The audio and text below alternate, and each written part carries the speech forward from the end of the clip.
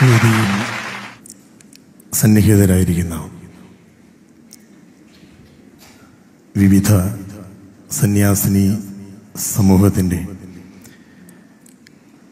അധികാരികളെ, സദസ്സിൽ സന്നിഹിതരായിരിക്കുന്ന വൈദിക ശ്രേഷ്ഠരെ, സമർപ്പിതരെ, മാധ്യമ സുഹൃത്തുക്കളെ, വിവിധ കത്തോലിക്ക അൽമായ സംഘടനകളുടെ പ്രതിനിധികളെ, ഏവർക്കും എൻ്റെ വിനീതമായ നമസ്കാരം. അർത്ഥപൂർണമായ ഒരു സമ്മേളനം അഭിവാദ്യങ്ങൾ അർപ്പിച്ചുകൊണ്ട് ഞാൻ ആരംഭിക്കുകയാണ്.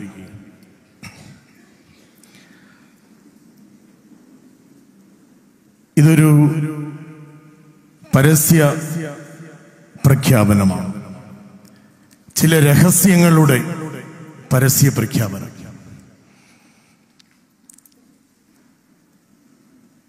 ഇത്രയും കാലം പരസ്യമായി പറയേണ്ടതില്ല എന്ന് വിശ്വസിച്ചിരുന്ന ചില രഹസ്യങ്ങളുടെ പരസ്യ പ്രഖ്യാപനം ഇവിടെ നടക്കുകയാണ്.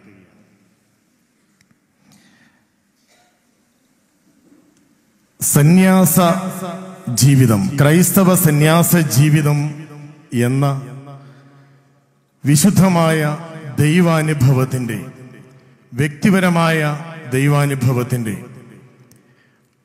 പരസ്യമായൊരു പ്രഘോഷണം, അതും കേരളത്തിൻ്റെ മുഖ്യധാര മാധ്യമങ്ങൾക്ക് മുമ്പിൽ ഇന്നോളം ഈ ജീവിതം അർത്ഥപൂർണമായി ജീവിച്ച സമർപ്പിതർ നൽകുകയാണ്.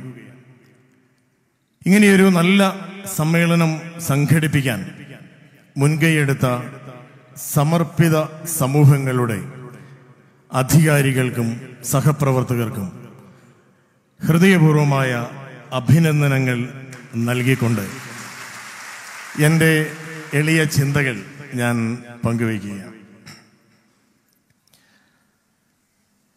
2018 ജനുവരി മാസം 11 മുതൽ 14 വരെ തിരുവനന്തപുരം ഗ്രീൻഫീൽഡ് സ്റ്റേഡിയത്തിൽ, LNCPയുടെ സ്റ്റേഡിയത്തിലും കേരളത്തിൽ ഭിന്നശേഷിയുള്ള മക്കൾ ഒരു സ്പെഷ്യൽ ഒളിമ്പിക്സ് നടത്തി. 15,000-ഓളം ബുദ്ധിപരമായ വെല്ലുവിളി നേരിടുന്ന മക്കളെ ഒരുമിച്ച് ചേർത്ത് ഞങ്ങളൊരു സ്പെഷ്യൽ ഒളിമ്പിക്സ് നടത്തി.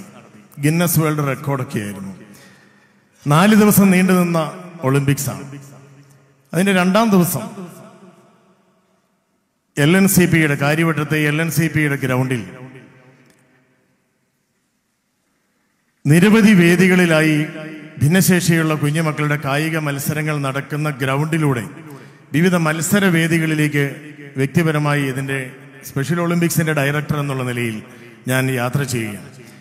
അപ്പൊ എനിക്ക് വളരെ അടുത്ത് പരിചയമുള്ള ഒരു കന്യാസ്ത്രീ എതിരെ ഓടി വരികയാണ്, അല്പം വേഗത്തിൽ ഓടി വരികയാണ്. ഞാൻ സിസ്റ്ററിനോട് ചോദിച്ചു, എന്താ സിസ്റ്റർ, എവിടെയെങ്കിലും എന്തെങ്കിലും പ്രശ്നങ്ങളുണ്ടോ? 15,000-ഓളം ബുദ്ധിപരമായി വെല്ലുവിളി നേരിടുന്ന മക്കൾ 4 ദിവസം ഒരുമിച്ച് താമസിക്കുകയാണ്. 6,000-ഓളം നാനാജാതി മതസ്ഥരായ സ്പെഷ്യൽ എഡ്യൂക്കേറ്റേഴ്സ്, എൻ്റെ സ്പെഷ്യൽ ഒളിമ്പിക്സിൻ്റെയും സ്പെഷ്യൽ സ്കൂൾ അസോസിയേഷൻ്റെയും ഒക്കെ സഹപ്രവർത്തകർ, ബഹുമാനപ്പെട്ട റോയി വടക്കേലച്ചൻ്റെയും സുശീല ടീച്ചറിൻ്റെയും ജയനാരായണൻ്റെയും ബ്രഹ്മനായകൻ്റെയും ഒക്കെ നേതൃത്വത്തിൽ ഞങ്ങൾ ഒരുമിച്ച് നടത്തുകയാണ്, പരിപാടി നടക്കുകയാണ്. അപ്പോൾ എന്തെങ്കിലും പ്രശ്നങ്ങളുണ്ടെങ്കിൽ പരിഹരിക്കണം. അതിനുവേണ്ടിയാണ് ഞാൻ ചോദിച്ചത്. ഈ സാധാരണഗതിയിൽ കാണുമ്പോൾ ഓടി വന്ന് അഭിവാദ്യം അർപ്പിക്കുന്ന ഈ സിസ്റ്റർ എന്നെ കണ്ടുകൊണ്ട് തിരിച്ച് ഓടിപ്പോവുകയാണ്. അപ്പം ഞാൻ കൈകൊട്ടി വിളിച്ചു, സിസ്റ്റർ ഇങ്ങോട്ട് വന്ന്, എന്ത് പറ്റി, എങ്ങോട്ടാണ് ഓടുന്നത്? അപ്പോൾ സിസ്റ്റർ പറഞ്ഞു, ഫാദർ ഇപ്പം എൻ്റെ അടുത്തേക്ക് വരണ്ട. ഞാൻ പറഞ്ഞു, ഇറ്റ്സ് ഓക്കെ, എന്തെങ്കിലും എവിടെയെങ്കിലും പ്രശ്നങ്ങളുണ്ടെങ്കിൽ പറഞ്ഞാൽ മതി.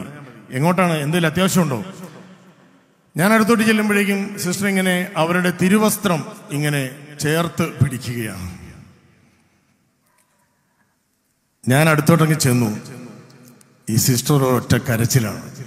വരരുതെന്ന് പറഞ്ഞില്ലേ, എൻ്റെ അടുത്തേക്ക് വരരുതെന്ന് ഞാൻ ഫാദറിനോട് പറഞ്ഞില്ലേ? എന്തു പറ്റി, എന്താണ് ഈ വിഷമത്തിന് കാരണം? വിഷമമൊന്നുമില്ല. വീൽ ചെയർ റേസിന് വേണ്ടി, ശരീരചലനം നഷ്ടപ്പെട്ട കുഞ്ഞുങ്ങൾക്ക് വേണ്ടി, ഞങ്ങൾ കൈകൊണ്ട് മാത്രം ചലനമുള്ള കുഞ്ഞുങ്ങൾക്ക് വേണ്ടി ഞങ്ങൾ സംഘടിപ്പിച്ചിട്ടുള്ള വീൽ ചെയർ മത്സരത്തിന് വേണ്ടി 34 വയസ്സുള്ള എൻ്റെ മകനെ ഞാൻ എളിയിലെടുത്തുകൊണ്ട് മത്സരവേദിയിലേക്ക് ഓടുകയായിരുന്നു. അവൻ എൻ്റെ എളിയിലിരുന്നു കൊണ്ട് വിസർജിച്ചു. അവന് മത്സരിക്കണ്ടേ? ഞാൻ എൻ്റെ കൈ കൊണ്ട് അവന്റെ നിക്കറിനുള്ളിൽ നിന്ന് അവന്റെ വിസർജ്യം എടുത്ത് എൻ്റെ തൂവാലയിൽ പൊതിഞ്ഞ് എൻ്റെ പോക്കറ്റിലിട്ടിരിക്കുകയാണ്. മൊബൈൽ ടോയ്ലറ്റിലേക്ക് ഓടുക. ഫാദർ പ്ലീസ് വരരുത്. ഇത് പറയുന്നത് കേരളത്തിലെ ഒരു കന്യാസ്ത്രീയാണ്.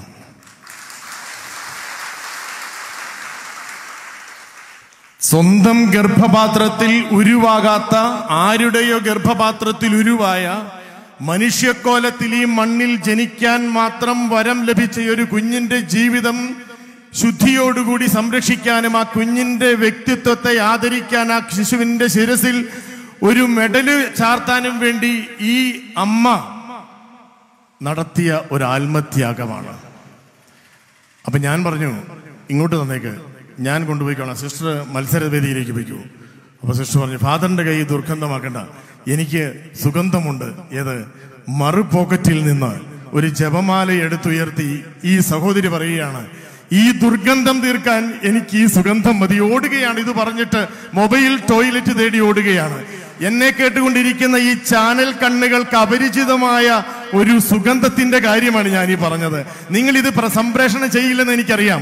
കാരണം ഇത്തരത്തിലുള്ള ദുർഗന്ധങ്ങൾ സംപ്രേഷണം ചെയ്യാൻ കേരളത്തിന്റെ മാധ്യമ സംസ്കാരം വളർന്നിട്ടില്ല എന്നുള്ളതിന്റെ തെളിവാണ് ഇന്ന് ഈ കേരളം ഈ ചാനൽ ചർച്ചകളിലൂടെ, അന്തിച്ചർച്ചകളിലൂടെയൊക്കെ മലീമസമാക്കുന്ന പവിത്രമായ ഈ സുഗന്ധ ജീവിത ശൈലി എന്ന് ഈ വേദിയിൽ പറയാൻ വേണ്ടിയാണ് കോട്ടയത്ത് നിന്ന് ഞാനിവിടെ വന്നത്.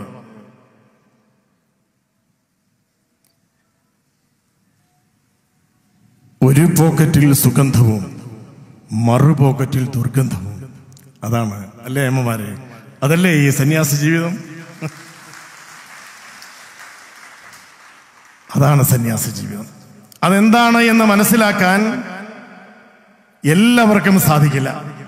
കത്തോലിക്ക സഭയിൽ സന്യാസ ജീവിതം ഞങ്ങൾ വിശ്വസിക്കുന്ന സത്യദൈവം അംഗീകരിച്ച വിശുദ്ധമായ ജീവിതാന്തസ്സാണ് എന്ന് പരസ്യമായി പ്രഘോഷിക്കാനുള്ള ഈ ഒരു വേദി ഞാൻ അഭിമാനത്തോടെ തിരഞ്ഞെടുക്കുകയാണ്. കാരണം പ്രത്യേക വരം ലഭിച്ചവർക്ക് മാത്രം തിരഞ്ഞെടുക്കാൻ കഴിയുന്ന വിശുദ്ധമായ ഒരു ജീവിത ശൈലി കേരളത്തിൽ മാത്രമല്ല, ലോകമെമ്പാടുമുള്ള കത്തോലിക്ക സഭയിൽ സത്യദൈവ വിശ്വാസികൾ തെരഞ്ഞെടുത്തിരിക്കുന്നു എന്നതിന്റെ സൂചനയാണ് ക്രൈസ്തവ സന്യാസ ജീവിതം. ഈ കത്തോലിക്ക സന്യാസ ജീവിതം സഭ അംഗീകരിച്ച ജീവിത ശൈലിയാണ്. കത്തോലിക്ക സഭ അംഗീകരിച്ച ജീവിത ശൈലിയാണ്. 2000 വർഷങ്ങളായി ഈ കത്തോലിക്ക സഭയിൽ വിശുദ്ധരായി വാഴ്ത്തപ്പെട്ടിട്ടുള്ള വിശുദ്ധ ജന്മങ്ങളിൽ 90% ഈ സമർപ്പിത ജീവിതത്തിൽ നിന്ന് ത്യാഗോജ്വലമായ ക്രൈസ്തവ സാക്ഷ്യം വഴി വിശുദ്ധരായി തീർന്നവരാണ്. അതുകൊണ്ട് തന്നെ സഭ അംഗീകരിച്ച ഒരു വിശ്വാസ ജീവിതമാണ്. അതുപോലെ തന്നെ ഇവിടെ എൻ്റെ പ്രിയപ്പെട്ട സഹോദരിമാർ പറഞ്ഞതുപോലെ തന്നെ ഇത് ഈ ലോകം അംഗീകരിച്ച ഒരു ജീവിത ശൈലിയാണ് കേരളത്തിലും ലോകത്തിലുമുള്ള കത്തോലിക്ക സന്യാസ ജീവിത ശൈലി. ഏറ്റവും ആദരവോടെ ലോകത്തിലെ നാനാജാതി മതസ്ഥരായ മനുഷ്യ സഹോദരങ്ങൾ ഏറ്റവും ആദരവോടെ സ്നേഹിക്കുകയും ആദരിക്കുകയും ചെയ്യുന്ന ഒരു സന്യാസ ജീവിത ശൈലിയാണ് കത്തോലിക്ക ക്രൈസ്തവ സന്യാസ ജീവിത ശൈലി. അതുകൊണ്ട് ഈ സന്യാസ ജീവിത ശൈലി എല്ലാവർക്കും എളുപ്പമാണ് എന്നാരും വിചാരിക്കരുത്. ഇത് എല്ലാവർക്കും എളുപ്പമുള്ള ഒരു ജീവിത ശൈലിയല്ല. 1310 ലക്ഷം 131 കോടി കത്തോലിക്ക വിശ്വാസികൾ ഇന്ന് കേരളത്തിലുണ്ട് എന്നാണ് ഗൂഗിൾ കണക്ക് പ്രകാരം മനസ്സിലാക്കുന്നത്. ലോകത്തിലുണ്ട് എന്നാണ് ഗൂഗിൾ കണക്ക് പ്രകാരം മനസ്സിലാക്കുന്നത്. ഈ 1310 ലക്ഷം കത്തോലിക്ക വിശ്വാസികളിൽ നിന്ന് ഈ വർത്തമാനകാലത്തിൽ പൗരോഹിത്യ ജീവിതത്തിലേക്ക് വിളിക്കപ്പെട്ടിരിക്കുന്നത് 4,15,000 പുരുഷന്മാർ മാത്രമാണ് എന്ന് മനസ്സിലാക്കുമ്പോൾ ഈ പൗരോഹിത്യ ജീവിതം എന്ന് പറയുന്നത് ഒരു സാധാരണ ജീവിത ശൈലിയല്ല എന്ന് വ്യക്തമാണ്.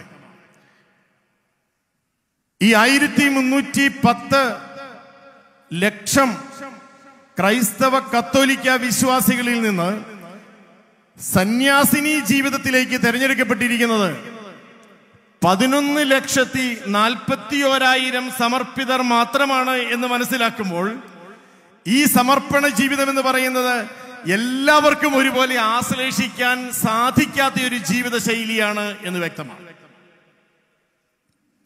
നമുക്കറിയാം, പല മതവിഭാഗങ്ങളിലും സന്യാസമുണ്ട്, പവിത്രമായി സൂക്ഷിക്കുന്ന സന്യാസ ജീവിത ശൈലിയുണ്ട്. ഈ സന്യാസ ജീവിത ശൈലി സ്വീകരിച്ചിരിക്കുന്ന എല്ലാ മതവിഭാഗങ്ങളും ഈ സമർപ്പണ ജീവിതം നയിക്കുവാൻ വളരെയേറെ ക്ലേശിക്കുന്നുമുണ്ട്. ഇത് ക്ലേശങ്ങളൊന്നുമില്ലാത്ത ഈ ഒരു ജീവിത ശൈലിയല്ല. ഈ ഒരു ജീവിത ശൈലി ത്യാഗോജ്വലമായ ജീവിത സമർപ്പണത്തിന്റെ സാക്ഷ്യം ആവശ്യപ്പെടുന്ന ഒരു ജീവിത ശൈലിയാണ്. അതുകൊണ്ട് തന്നെ ഈ ക്രൈസ്തവ സന്യാസ ജീവിതത്തെ ഞാൻ ന്യൂനപട്ടികയുടെ ആധ്യാത്മികത എന്ന് വിളിക്കാനാണ് ആഗ്രഹിക്കുന്നത്. ഇവിടെ ഇരിക്കുന്ന എൻ്റെ പ്രിയപ്പെട്ടവരെല്ലാവരും കണക്ക് പഠിച്ചിട്ടുള്ളവരാണ്. ഏത് പട്ടികയായിരുന്നു ചെറുപ്പത്തിൽ ഏറ്റവും ഇഷ്ടം എന്ന് ചോദിച്ചു കഴിഞ്ഞാൽ നമ്മളെല്ലാവരും ഏറ്റവും എളുപ്പം ഇഷ്ടപ്പെട്ട പട്ടിക എന്ന് പറയുന്ന അധിക പട്ടികയാണ്, അല്ലേ? 2 2 4 4 4 8 അല്ലെങ്കിൽ ഗുണന പട്ടികയാണ്. അക്കങ്ങളിൽ നിന്ന് അക്കപ്പെരുക്കങ്ങളിലേക്ക് യാത്ര ചെയ്യുന്ന സംഖ്യകളുടെ കണക്കെടുപ്പ് ഇന്ന് വർത്തമാന ലോകത്തിന്റെ കണക്ക് ബുക്കുകളിൽ, കാൽക്കുലേറ്ററുകളിൽ ഗുണനചിഹ്നങ്ങൾ മാത്രം വിരലമർത്തി കളിക്കുന്ന ഒരു കളിയാണ്. അതാണ് ലോകത്തിന് പരിചയം. എന്നാൽ ക്രൈസ്തവ സന്യാസ ജീവിതം എന്ന് പറയുന്നത് അക്കങ്ങളിൽ നിന്ന് പൂജ്യത്തിലേക്ക് യാത്ര ചെയ്യുന്ന ന്യൂനപട്ടികയുടെ ഒരു ആധ്യാത്മികതയാണ്. ഇത് പൂജ്യത്തിലേക്ക് യാത്ര ചെയ്യുകയാണ്. അങ്ങനെ യാത്ര ചെയ്യാൻ ഞങ്ങളെ പഠിപ്പിച്ചത് ഈ പൂജ്യമായി കിടക്കുന്ന ക്രിസ്തുനാഥനാണ്. ഈ വിരൂപനായ ദൈവത്തെ ജീവിതം കൊണ്ട് ആരാധിക്കാൻ വേണ്ടി ജീവിതത്തിന്റെ ലോകത്തിന്റെ വൈരൂപ്യങ്ങളെ ഏറ്റുവാങ്ങാൻ ഞാൻ തയ്യാറാണ് എന്ന് പറഞ്ഞുകൊണ്ട് എല്ലാ സമ്പൽ സമൃദ്ധിയുടെയും ആകത്തുകയിൽ നിന്ന് ഇല്ലായ്മയുടെ ശൂന്യതയിലേക്ക് ഇറങ്ങി വരുന്ന ശൂന്യവൽക്കരണത്തിന്റെ എഞ്ചുവടിയിലെ ന്യൂനപട്ടികയുടെ ആധ്യാത്മികത മനസ്സിലാക്കാൻ ലോകത്തിലെല്ലാവർക്കും കഴിയണമെന്നില്ല. അതിന് വരം ലഭിച്ചവർക്ക് മാത്രമേ കഴിയുകയുള്ളൂ. അത് കഴിയാത്തവരെ പരിഹസിക്കുകയോ അതിന് പറ്റാത്തവരെ ആക്ഷേപിക്കുകയോ ചെയ്യാനല്ല. അതിനുവേണ്ടി ജീവിതത്തിൽ വരം ലഭിച്ചവർക്ക് ഇവിടെ സമർപ്പണ ജീവിതം നയിക്കുവാനുള്ള ചങ്കൂറ്റമുണ്ട്, ആർജവമുണ്ട്, വിശ്വാസ ധൈര്യമുണ്ട്. അത് പരസ്യമായി പ്രഘോഷിക്കാനുള്ള സമൂഹമായ ധീരത ഇവിടെയുണ്ട് എന്ന് പറയാൻ വേണ്ടിയാണ് ഇത് പറഞ്ഞത്.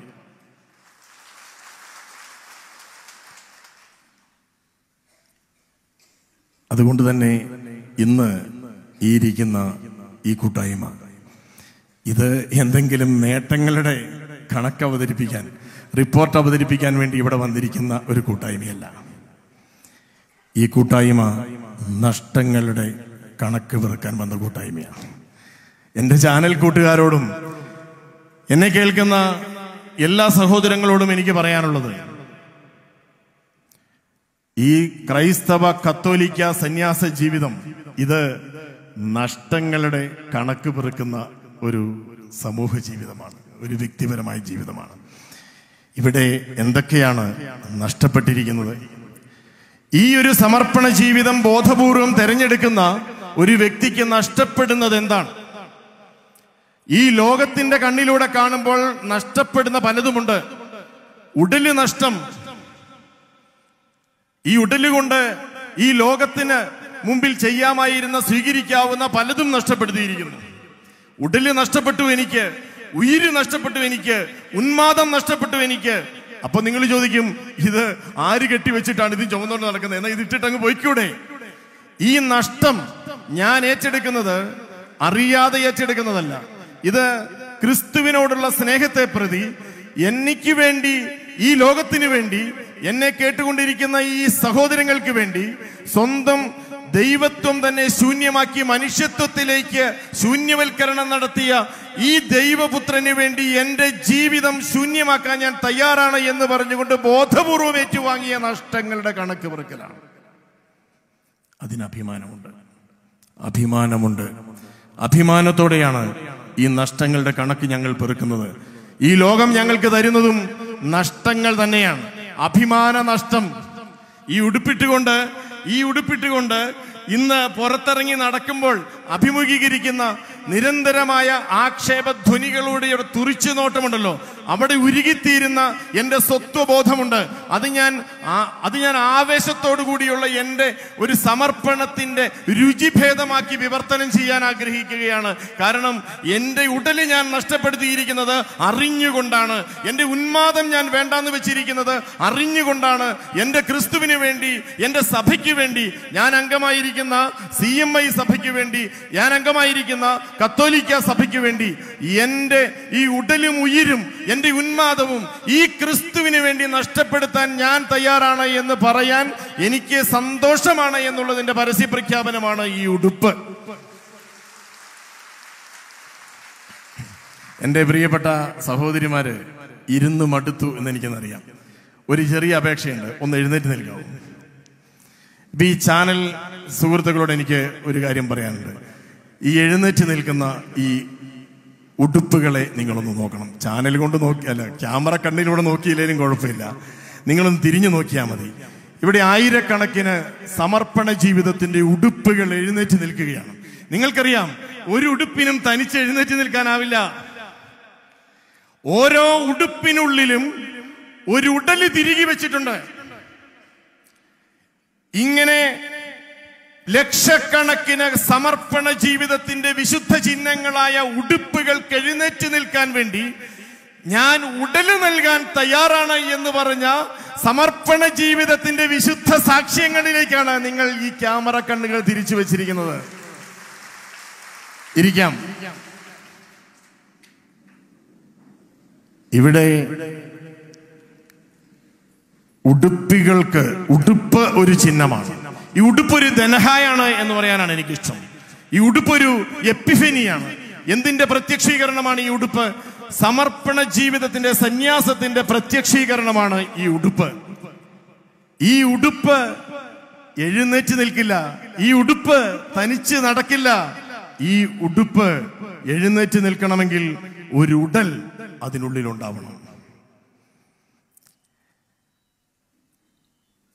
ഈ സമർപ്പണ ജീവിതം സ്വീകരിച്ചവരിൽ തന്നെ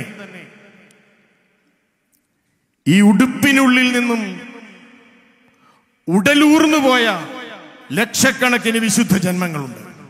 കാരണം ഉടലിന് ഒരു സമയമുണ്ട് ഈ ലോകത്തിൽ. അത് ദ്രവിച്ചു തീരും. ജീവൻ പറഞ്ഞു പോകുമ്പോൾ ഉടല് ഉടുപ്പിൽ നിന്ന് ഊർന്നു പോകും. എന്നാൽ ജീവൻ പറഞ്ഞു തീരുന്നതിന് മുമ്പ്, ഉടുപ്പിൽ നിന്ന് ഉടലൂർന്നു പോകുന്നതിന് മുമ്പ്, ഉടലിൽ നിന്ന് ഊർന്നു പോകുന്ന ചില ഉടുപ്പുകളുണ്ട്.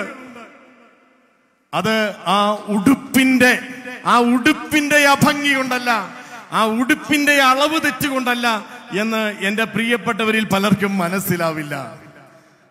അത് ഉടുപ്പിനുള്ളിൽ ഉരുകാൻ പറ്റാത്ത ഉടലിന്റെ ചൊറിച്ചിലുകൊണ്ടാണ് എന്ന് ഈ ലോകത്തിന് മനസ്സിലാകാത്ത ഒരു കാലത്താണ് ഈ ഉടുപ്പിന് എഴുന്നേറ്റ് നിൽക്കാൻ വേണ്ടി ഉടല് കൊടുക്കാൻ ഞാൻ തയ്യാറാണ് എന്ന് പറഞ്ഞുകൊണ്ട് ഇവിടെ ആയിരക്കണക്കിന് സമർപ്പിതർ ഈ ത്യാഗപൂർണമായ ജീവിതത്തിന് സാക്ഷ്യം വഹിക്കുന്നത് എന്നെ പ്രിയപ്പെട്ടവർ അറിയുക.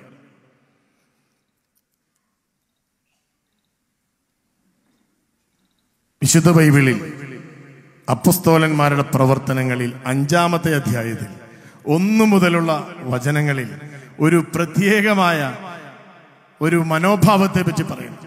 2 വ്യക്തികളെ നമ്മൾ അവിടെ കാണുക.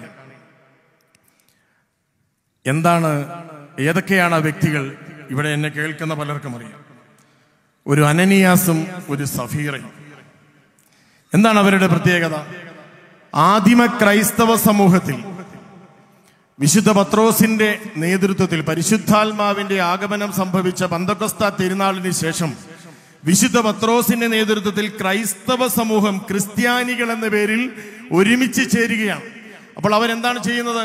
അവർ ആ സമൂഹത്തിലേക്ക് തങ്ങളുടെ സമ്പാദ്യങ്ങൾ മുഴുവൻ കൊണ്ടുവന്ന് സമർപ്പിക്കുകയാണ്. തങ്ങളുടെ വസ്തുവകകൾ വിറ്റ് മുഴുവൻ കൊണ്ടുവന്ന് സമർപ്പിക്കുകയാണ്. അങ്ങനെ സമർപ്പിച്ചവരുടെ മുഴുവൻ സ്വത്തുക്കളും സഭയ്ക്ക്, കൂട്ടായ്മയ്ക്ക് വേണ്ടി പരസ്യമായിട്ട് സമർപ്പിച്ച് അതിൽ പൊതുവായ നന്മ സ്വീകരിച്ച് ജീവിക്കുന്ന ഒരു കൂട്ടായ്മയായിട്ടാണ് ക്രൈസ്തവ സമൂഹം ജീവിതം ആരംഭിക്കുന്നത്. അതുതന്നെയാവാം ഒരുപക്ഷെ കത്തോലിക്ക സന്യാസ ജീവിതത്തിന്റെ ആദ്യത്തെ മുഖഭാഷ എന്ന് ഞാൻ വിചാരിക്കുകയാണ്. എന്നാൽ പരിശുദ്ധാത്മാവ് പ്രത്യക്ഷപ്പെട്ടിട്ട് അതിന്റെ ആ തീച്ചൂട് മാറുന്നതിന് അതിന് മുമ്പ് തന്നെ ഒരു സംഭവം അവിടെ നടക്കുന്നുണ്ട്. എൻ്റെ ചാനൽ കൂട്ടുകാർക്ക് അത് അറിയത്തില്ല. എന്താണെന്നറിയോ? 2 ചങ്ങാതിമാർ അവര് നോക്കിയപ്പോ എല്ലാവരും ഇങ്ങനെ സ്വന്തം സ്വത്തൊക്കെ വിറ്റ് ഇങ്ങനെ എല്ലാം സമർപ്പിക്കുകയാണ്. അങ്ങനെയുള്ളവർക്ക് വലിയ അനുഗ്രഹങ്ങൾ ലഭിക്കുന്നു. അങ്ങനെയാണെങ്കിൽ നമുക്കും ഈ സ്വത്തങ്ങ് വിറ്റേക്കാം എന്ന് അനനിയാസും ഭാര്യ സഫീറയും കൂടി തീരുമാനിക്കുകയാണ്. അപ്പോൾ അവര് സ്വത്തൊക്കെ വിറ്റു. എന്നിട്ട് ക്രൈസ്തവ കൂട്ടായ്മയ്ക്ക്, ക്രിസ്ത്യാനി കൂട്ടായ്മയ്ക്ക്, പത്രോസ് ശ്ലീഹായ്ക്ക് കൊടുക്കാൻ തീരുമാനിച്ചു. അപ്പൊ അങ്ങനെ കൊടുക്കാൻ കൊണ്ടുപോകുന്നതിന് തൊട്ടു മുമ്പ് സഫീറായ്ക്ക് ഒരു തോന്നൽ, മുഴുവനും കൊടുക്കണ്ട, കുറച്ച് ഇങ്ങ് മാറ്റിയേക്കാം. അങ്ങനെ കുറച്ച് അവർക്ക് വേണ്ടി മാത്രം മാറ്റിവെച്ചിട്ട് അവര് ഈ സ്വത്തുമായി പത്രോസ് ശ്ലീഹായുടെ മുമ്പിൽ എത്തുകയാണ്. എന്താണ് സംഭവിക്കുന്നത് എന്ന് എന്നെ കേട്ടുകൊണ്ടിരിക്കുന്നവർക്കറിയാം. പത്രോസ് ശ്ലീഹ ചോദിക്കുന്ന ഒരു ചോദ്യമുണ്ട്. അനനിയാസേ, നിന്റെ സ്വത്ത് നിന്റേതായിരുന്നില്ലേ? അത് വിൽക്കാൻ നിന്നോട് ആര് പറഞ്ഞു? അത് വിറ്റിട്ട് ഇവിടെ കൊണ്ടുവന്ന് സമർപ്പിക്കാൻ നിന്നോട് ആരെങ്കിലും പറഞ്ഞോ? ആരും പറഞ്ഞില്ലല്ലോ. അത് വിറ്റിട്ട് മുഴുവനും സമർപ്പിച്ചു എന്ന് എല്ലാവരുടെയും മുമ്പിൽ വിളിച്ചു പറഞ്ഞിട്ട് കുറച്ചെടുത്ത് വാരി പൊത്തി വെച്ച് നിനക്ക് വേണ്ടി മാത്രം കാത്തു സൂക്ഷിക്കുന്ന ഈ പരിപാടി പരിശുദ്ധാത്മാവിന് നിന്നെ വിശ്വാസം നൽകി അനുഗ്രഹിച്ച സത്യദൈവത്തിനുള്ള നിന്ദനമാണ് എന്ന് നീ തിരിച്ചറിയുന്നതിന് മുമ്പ് നിന്റെ ആത്മാവ് ഉടലിൽ നിന്ന് പറഞ്ഞു പോയി അനനിയാസേ എന്ന് പറയുകയാണ്. അനനിയാസിന്റെ ഉടലിനു വേണ്ടി കാത്തു സൂക്ഷിച്ച ആ ഭൗതിക സമ്പത്തിലേക്ക് തിരിഞ്ഞു നോക്കുന്നതിന് മുമ്പ് അവന്റെ ഉടലിൽ നിന്ന് അവന്റെ പ്രാണൻ പറഞ്ഞ് അവൻ മരിച്ച് നിലത്ത് വീഴുകയാണ്. അനനിയാസിന്റെ ശവശരീരം ചുമന്നുകൊണ്ടു പോകുന്നവരുടെ കാലൊച്ചകൾ കാതുകളിൽ നിന്ന് മായുന്നതിന് മുമ്പ് സഫീറാമ്മ അവിടെ കയറി വരികയാണ്. സഫീറാമ്മ ഓടിക്കേറി വന്നിട്ട് ഈശോ മിശിഹായ്ക്ക് സ്തുതി പറയുന്നു, സ്തോത്രം പറയുന്നു. അങ്ങനെ സമ്പൂർണമായി ഞങ്ങളും സമർപ്പിച്ചതാ ക്രൈസ്തവ സഭയിലേക്ക് മടങ്ങി വന്നിരിക്കുന്നു എന്ന് സഫീറാമ്മ പറയുമ്പോൾ പത്രോസിനൊന്നേ പറയാനുള്ളൂ, കത്തോലിക്ക സഭയ്ക്കൊന്നേ പറയാനുള്ളൂ, സഫീറ നിനക്കും പോകാം അനനിയാസിന്റെ വഴിയിലൂടെ. പ്രിയപ്പെട്ടവരെ, സഫീറ സിൻഡ്രം എന്ന് ഞാൻ ഈ സ്വഭാവത്തെ വിളിക്കുകയാണ്. കത്തോലിക്ക സഭ ആരംഭിച്ചതിന്റെ പിറ്റേ ദിവസം തുടങ്ങിയതാണ് സഫീറ സിൻഡ്രം. മനസ്സിലാക്കണം. കത്തോലിക്ക സന്യാസം തുടങ്ങിയതിന്റെ പിറ്റേ ദിവസം ആരംഭിച്ചതാണ് സഫീറ സിൻഡ്രം. ഇത് പക്ഷേ ലോകത്തിനറിയത്തില്ല. സഫീറ സിൻഡ്രം സൂക്ഷിച്ചു വെച്ച് സമ്പൂർണ്ണ സമർപ്പണം നടത്തിയിട്ട് എനിക്കുള്ളത് ഞാൻ കട്ടെടുക്കുന്നു, സമ്പൂർണമായി ക്രിസ്തുവിനെ ഞാൻ സമർപ്പിച്ച എന്റെ ജീവിതത്തിന്റെ കാഴ്ചദ്രവ്യത്തിൽ നിന്ന് എന്റെ ആസക്തി പൂരിപ്പിക്കാൻ വേണ്ടി, എന്റെ കൊതിക്കൂറ തീർക്കാൻ വേണ്ടി കാഴ്ചദ്രവ്യത്തിൽ നിന്ന് കട്ടെടുക്കുന്ന സഫീറ സിൻഡ്രത്തിന് ഈ ചാനൽ കണ്ണുകൾ പ്രിയപ്പെട്ടതാണ്. യെസ്, നിങ്ങൾക്കത് പ്രിയപ്പെട്ടതാണ്. കാരണം അത്തരത്തിലുള്ള സഫീറമാർക്കാണ് ഇന്ന് ചാനൽ ചന്തകളുടെ റേറ്റിംഗ് ക്ലബുകളിലെ മാർക്കറ്റ് വാല്യൂ കുത്തനെ ഉയർന്നു നിൽക്കുന്ന അത്തരത്തിലുള്ള സഫീറമാർക്കാണ്. അത്തരത്തിലുള്ള സഫീറമാർക്ക് മുന്നിലൂടെയാണ് ജനലക്ഷങ്ങൾ ക്രിസ്തുവിൽ വിശ്വസിച്ചതും സമ്പൂർണമായി ജീവിതം സമർപ്പിച്ചതും ആ ത്യാഗത്തിന് വില പറഞ്ഞവരുടെ മുമ്പിൽ സ്വന്തം രക്തവും ജീവനും പറിച്ചു നൽകി ക്രൈസ്തവ സാക്ഷ്യം നൽകി ജീവിച്ചു കൊണ്ടിരിക്കുന്നതും എന്ന് എൻ്റെ പ്രിയപ്പെട്ടവരിൽ പലരും മനസ്സിലാക്കുന്നില്ല. ഇവിടെ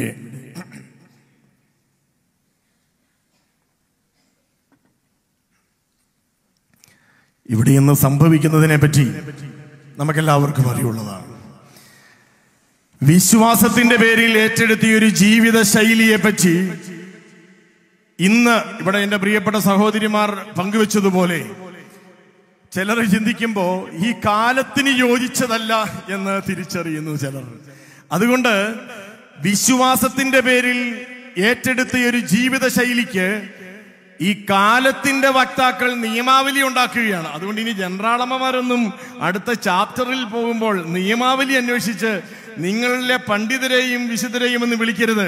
ഇനി നിങ്ങൾ കത്തോലിക്ക സഭയ്ക്ക് സന്യാസ ജീവിതത്തിന് നിയമാവലി എഴുതാൻ വേണ്ടി നമ്മുടെ ചാനൽ തമ്പുരാക്കന്മാരെ വിളിച്ചാൽ മതി. അവരാണ് കേരളത്തിൽ ഇനി കത്തോലിക്ക സഭയ്ക്ക് നിയമാവലി ഉണ്ടാക്കുന്നത്.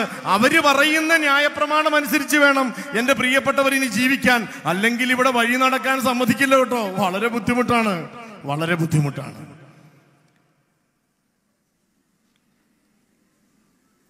എനിക്കൊരു ചോദ്യമുണ്ട്. എന്നെ കേട്ടുകൊണ്ടിരിക്കുന്ന എൻ്റെ വിശ്വാസി സഹോദരങ്ങളോടും കേരളത്തിന്റെ പൊതുസമൂഹത്തോടും കേരളത്തിന്റെ പൊതുസമൂഹത്തിന്റെ മുമ്പിൽ വർത്തമാന വാർത്തകൾ കൃത്യമായി അവതരിപ്പിക്കുന്ന കുലീനരായ ഈ മാധ്യമ പ്രഭുക്കളോടും എനിക്ക് ഒരു ചോദ്യമുണ്ട്. ഇവിടെ സഫീറമാർക്ക് വേണ്ടി നിങ്ങൾ വില പറഞ്ഞെടുത്ത അന്തിച്ചർച്ചകളിലെ മണിക്കൂറുകളുണ്ട്. മണിക്കൂറുകൾ ഒന്നും രണ്ടും പേരുടെ ജീവിതത്തിലെ അതൃപ്തികളെ ആഘോഷിക്കാൻ വേണ്ടി പവിത്രമായി ജീവിതചര്യ നയിക്കുന്ന കേരളത്തിലെ കത്തോലിക്ക സഭയുടെ മുഖമടച്ച് നിങ്ങൾ ഈ ആക്ഷേപം പറ്റിച്ചു വയ്ക്കാൻ വേണ്ടി, ഒട്ടിച്ചു വയ്ക്കാൻ വേണ്ടി നിങ്ങൾ ചാനൽ ചന്തകളിൽ, ചാനൽ ചർച്ചകളിൽ മണിക്കൂറുകൾ നിങ്ങൾ മാറ്റിവെച്ചു. ഇന്ന് മാനന്തവാടി രൂപതയുടെ നേതൃത്വത്തിൽ മാനന്തവാടിയിലെ സന്യസ്ത സംഗമം, അഭിമന്യരായ സന്യാസ അധികാരികളുടെ നേതൃത്വത്തിൽ ഇന്നിവിടെ നടത്തിയ ഈ സംഗമത്തിൽ ഇവിടെ അവതരിപ്പിച്ച സന്യാസ ജീവിതത്തിന്റെ സത്യത്തോടൊട്ടി നിൽക്കുന്ന പ്രസ്താവനകളും അനുഭവക്കുറിപ്പുകളും 10 മിനിറ്റ് ഒക്കെ ഇങ്ങനെ വീതം വെച്ച് ചാനൽ ചർച്ചയുടെ ഭാഗമാക്കാൻ നിങ്ങൾ ആരെങ്കിലും മുതിരുമോ? അങ്ങനെ നിങ്ങൾ തന്നെ നാറ്റിച്ചു ഗുണം വരുത്തിയ കേരളത്തിലെ കത്തോലിക്ക സഭയുടെ പവിത്രമായ സന്യാസ ജീവിത ശൈലിക്ക് വന്നിട്ടുള്ള സാമൂഹികമായ അപജയത്തിന് നിങ്ങൾ തന്നെ പരിഹാരം കാണുമോ എന്ന് ഈ വേദിയിൽ കത്തോലിക്ക സഭയെ പ്രതിനിധീകരിച്ച് ചോദിക്കാൻ ഞാൻ ആഗ്രഹിക്കുകയാണ്. ബുദ്ധിമുട്ടായിരിക്കും. കാരണം നിഷേധാത്മകമായ മൂല്യങ്ങൾക്ക് നിങ്ങൾ തന്നെ ഇന്ന് കേരളത്തിൽ വാർത്താ പ്രാധാന്യം വളരെയേറെ കൊടുത്തു കഴിഞ്ഞു. സത്യസന്ധമായ മനുഷ്യോചിതമായ മൂല്യങ്ങൾക്ക് ഇന്ന് നിലനിൽപ്പില്ലാതെയാക്കിയത് ഈ കേരളത്തിലെ മാധ്യമങ്ങൾ മാത്രമാണ് എന്ന് ഞാൻ പറയുന്നില്ല. പക്ഷേ അതിലൊരു നിർണായക പങ്ക് മാധ്യമങ്ങൾക്കുണ്ട്. കത്തോലിക്ക സഭയുടെ ഒരു സ്ഥാപനത്തിലും പഠിക്കുന്ന ഒരു വിദ്യാർത്ഥിക്കും അവരവരുടെ മതബോധത്തെ പറ്റിയോ രാഷ്ട്രീയ ബോധത്തെ പറ്റിയോ ആന്തരിക മുറിവേറ്റുകൊണ്ട് ഒരു ദിവസം പോലും വിദ്യാലയം വിട്ടിറങ്ങേണ്ട അവസ്ഥ വരുന്നില്ല. കാരണം ഭാരതത്തിന്റെ ഭരണഘടന അനുസരിച്ച് ജീവിക്കാൻ ഭാരതത്തിലെ ലക്ഷക്കണക്കിന് ജനങ്ങളെ വിദ്യ നൽകി പ്രചോദിപ്പിക്കുന്ന ഉത്കൃഷ്ടമായ വിദ്യാദാന ശുശ്രൂഷ നിർവഹിക്കുകയാണ് കേരളത്തിൽ കത്തോലിക്ക സഭ, ഇന്ത്യയിൽ കത്തോലിക്ക സഭ. അതിന് ഏറ്റവും കൂടുതൽ നേതൃത്വം കൊടുക്കുന്നവരാണ് ഈ ഇരിക്കുന്ന എൻ്റെ പ്രിയപ്പെട്ട സമർപ്പിതർ, സന്യസ്തർ. നിങ്ങൾ പോകണം, ഈ ചാനൽ ക്യാമറകൾ കൊണ്ട് ഈ സന്യസ്തർ പഠിപ്പിക്കുന്ന വിദ്യാലയങ്ങളിലേക്ക് പോകണം.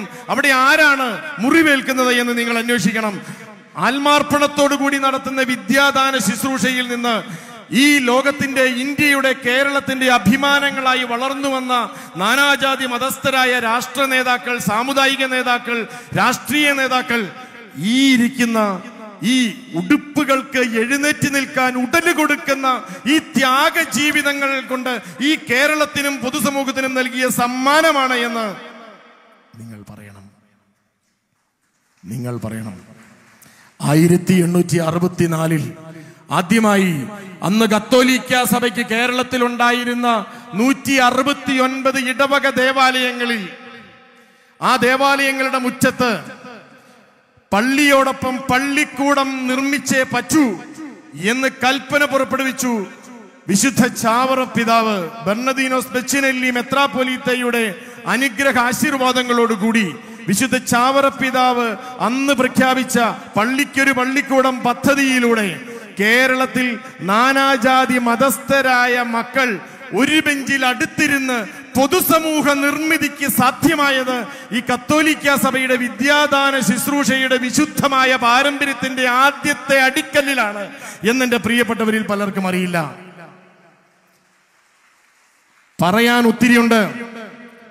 പക്ഷേ സത്യം പറഞ്ഞാൽ, നന്മ പറഞ്ഞാൽ അത് പങ്കുവയ്ക്കാൻ ഇവിടെ ആർക്കും മനസ്സില്ല. ആരെങ്കിലും ഒരാൾക്ക് വ്യതിചലിച്ചാൽ അവരെ കുറ്റപ്പെടുത്തുകയോ പരിഹസിക്കുകയോ അല്ല, അവരുടെ പിന്നാലെ പാഞ്ഞു പോകാൻ ചാനൽ കണ്ണുകൾക്ക് ഇന്ന് സമയമുണ്ട്. എന്നാൽ സത്യസന്ധമായി ജീവിതം നയിക്കുകയും പൊതുസമൂഹ നിർമ്മിതിയിൽ പങ്കുചേരുകയും സത്യസന്ധമായി സഭയുടെ മൂല്യങ്ങൾക്കനുസരിച്ച് ജീവിക്കുകയും സാമാന്യ സഹോദരങ്ങളെ അയൽക്കാരായി മുഴുവൻ അംഗീകരിക്കുകയും സ്വീകരിക്കുകയും നാനാജാതി മതസ്ഥർക്ക് സാഹോദര്യ ഭാവത്തോടുകൂടി ഇവിടെ ജീവിക്കാനുള്ള സാഹചര്യം ഒരുക്കുകയും ചെയ്യുന്ന ഒരു സമൂഹത്തെ അടച്ചാക്ഷേപിച്ചുകൊണ്ട് ഇവിടെ എന്റെ പ്രിയപ്പെട്ട സഹോദരിമാർ പറഞ്ഞതുപോലെ ഒത്തിരി കാലം ഈ അസത്യത്തിന് ഇനി ഇങ്ങനെ മുന്നോട്ട് പോകാനാവില്ല. ഇവിടെ കേരളത്തിൽ ഇതുവരെ മൗനം കൊണ്ട് പ്രതികരിച്ചിരുന്ന ഒരു സമൂഹം ഈ കേരളത്തിൽ ഇനി സംഭാഷണം കൊണ്ട് പ്രതികരിക്കാൻ പോവുകയാണ്, പ്രവൃത്തി കൊണ്ട് പ്രതികരിക്കാൻ പോവുകയാണ്. ഈ നന്മ ചെയ്യുന്നവർ ഇവിടെ ഒറ്റയല്ല എന്ന് എന്റെ ചുണക്കുട്ടന്മാരായ KCYM പ്രവർത്തകരും AKCC പ്രവർത്തകരും ഇവിടെ വിളിച്ചു പറയുന്നത് ഞാൻ കേട്ടു. ഇത് കേരളത്തിന്റെ ഒരു പരിച്ഛേദമാണ്. ഈ കേരളം ഉണരുകയാണ്. ഇവിടെ ഇനി കത്തോലിക്ക സഭയുടെ വിശുദ്ധമായി ജീവിത ശൈലികളെ ആക്ഷേപിക്കാൻ ഇനി ആരെയും ഞങ്ങൾ അനുവദിക്കില്ല എന്ന് പരസ്യമായിട്ട് ഇവിടെ നിന്നുകൊണ്ട് പറയാൻ ഞാൻ ധൈര്യം കാണിക്കുകയാണ്. കാരണം ഇവിടെ ചിലരുടെ വിചാരം ചാനൽ റേറ്റിംഗിന് വേണ്ടി പ്രതികരിക്കുകയില്ലാത്ത ആരെയും അടച്ചാക്ഷേപിക്കാം എന്നുള്ളൊരു രീതിയിലാണ്. എനിക്ക് ആ സഹോദരന്മാരോട് സ്നേഹമുണ്ട്. എനിക്ക് ആ സഹോദരന്മാരോട് ഒന്ന് മാത്രമേ പറയാനുള്ളൂ. നമ്മൾ പണ്ട് സാറ്റ് കളിച്ചിരുന്നു അല്ലേ? ഇവിടെ ഇരിക്കുന്ന എല്ലാവരും സാറ്റ് കളിച്ചിരുന്നു. ഒളിച്ചേ കണ്ട് അണ്ടാ ചുണ്ട എന്നൊക്കെ പറഞ്ഞുകൊണ്ടുള്ള സാറ്റ് കളി നമ്മൾ നടത്തിയിരുന്നു.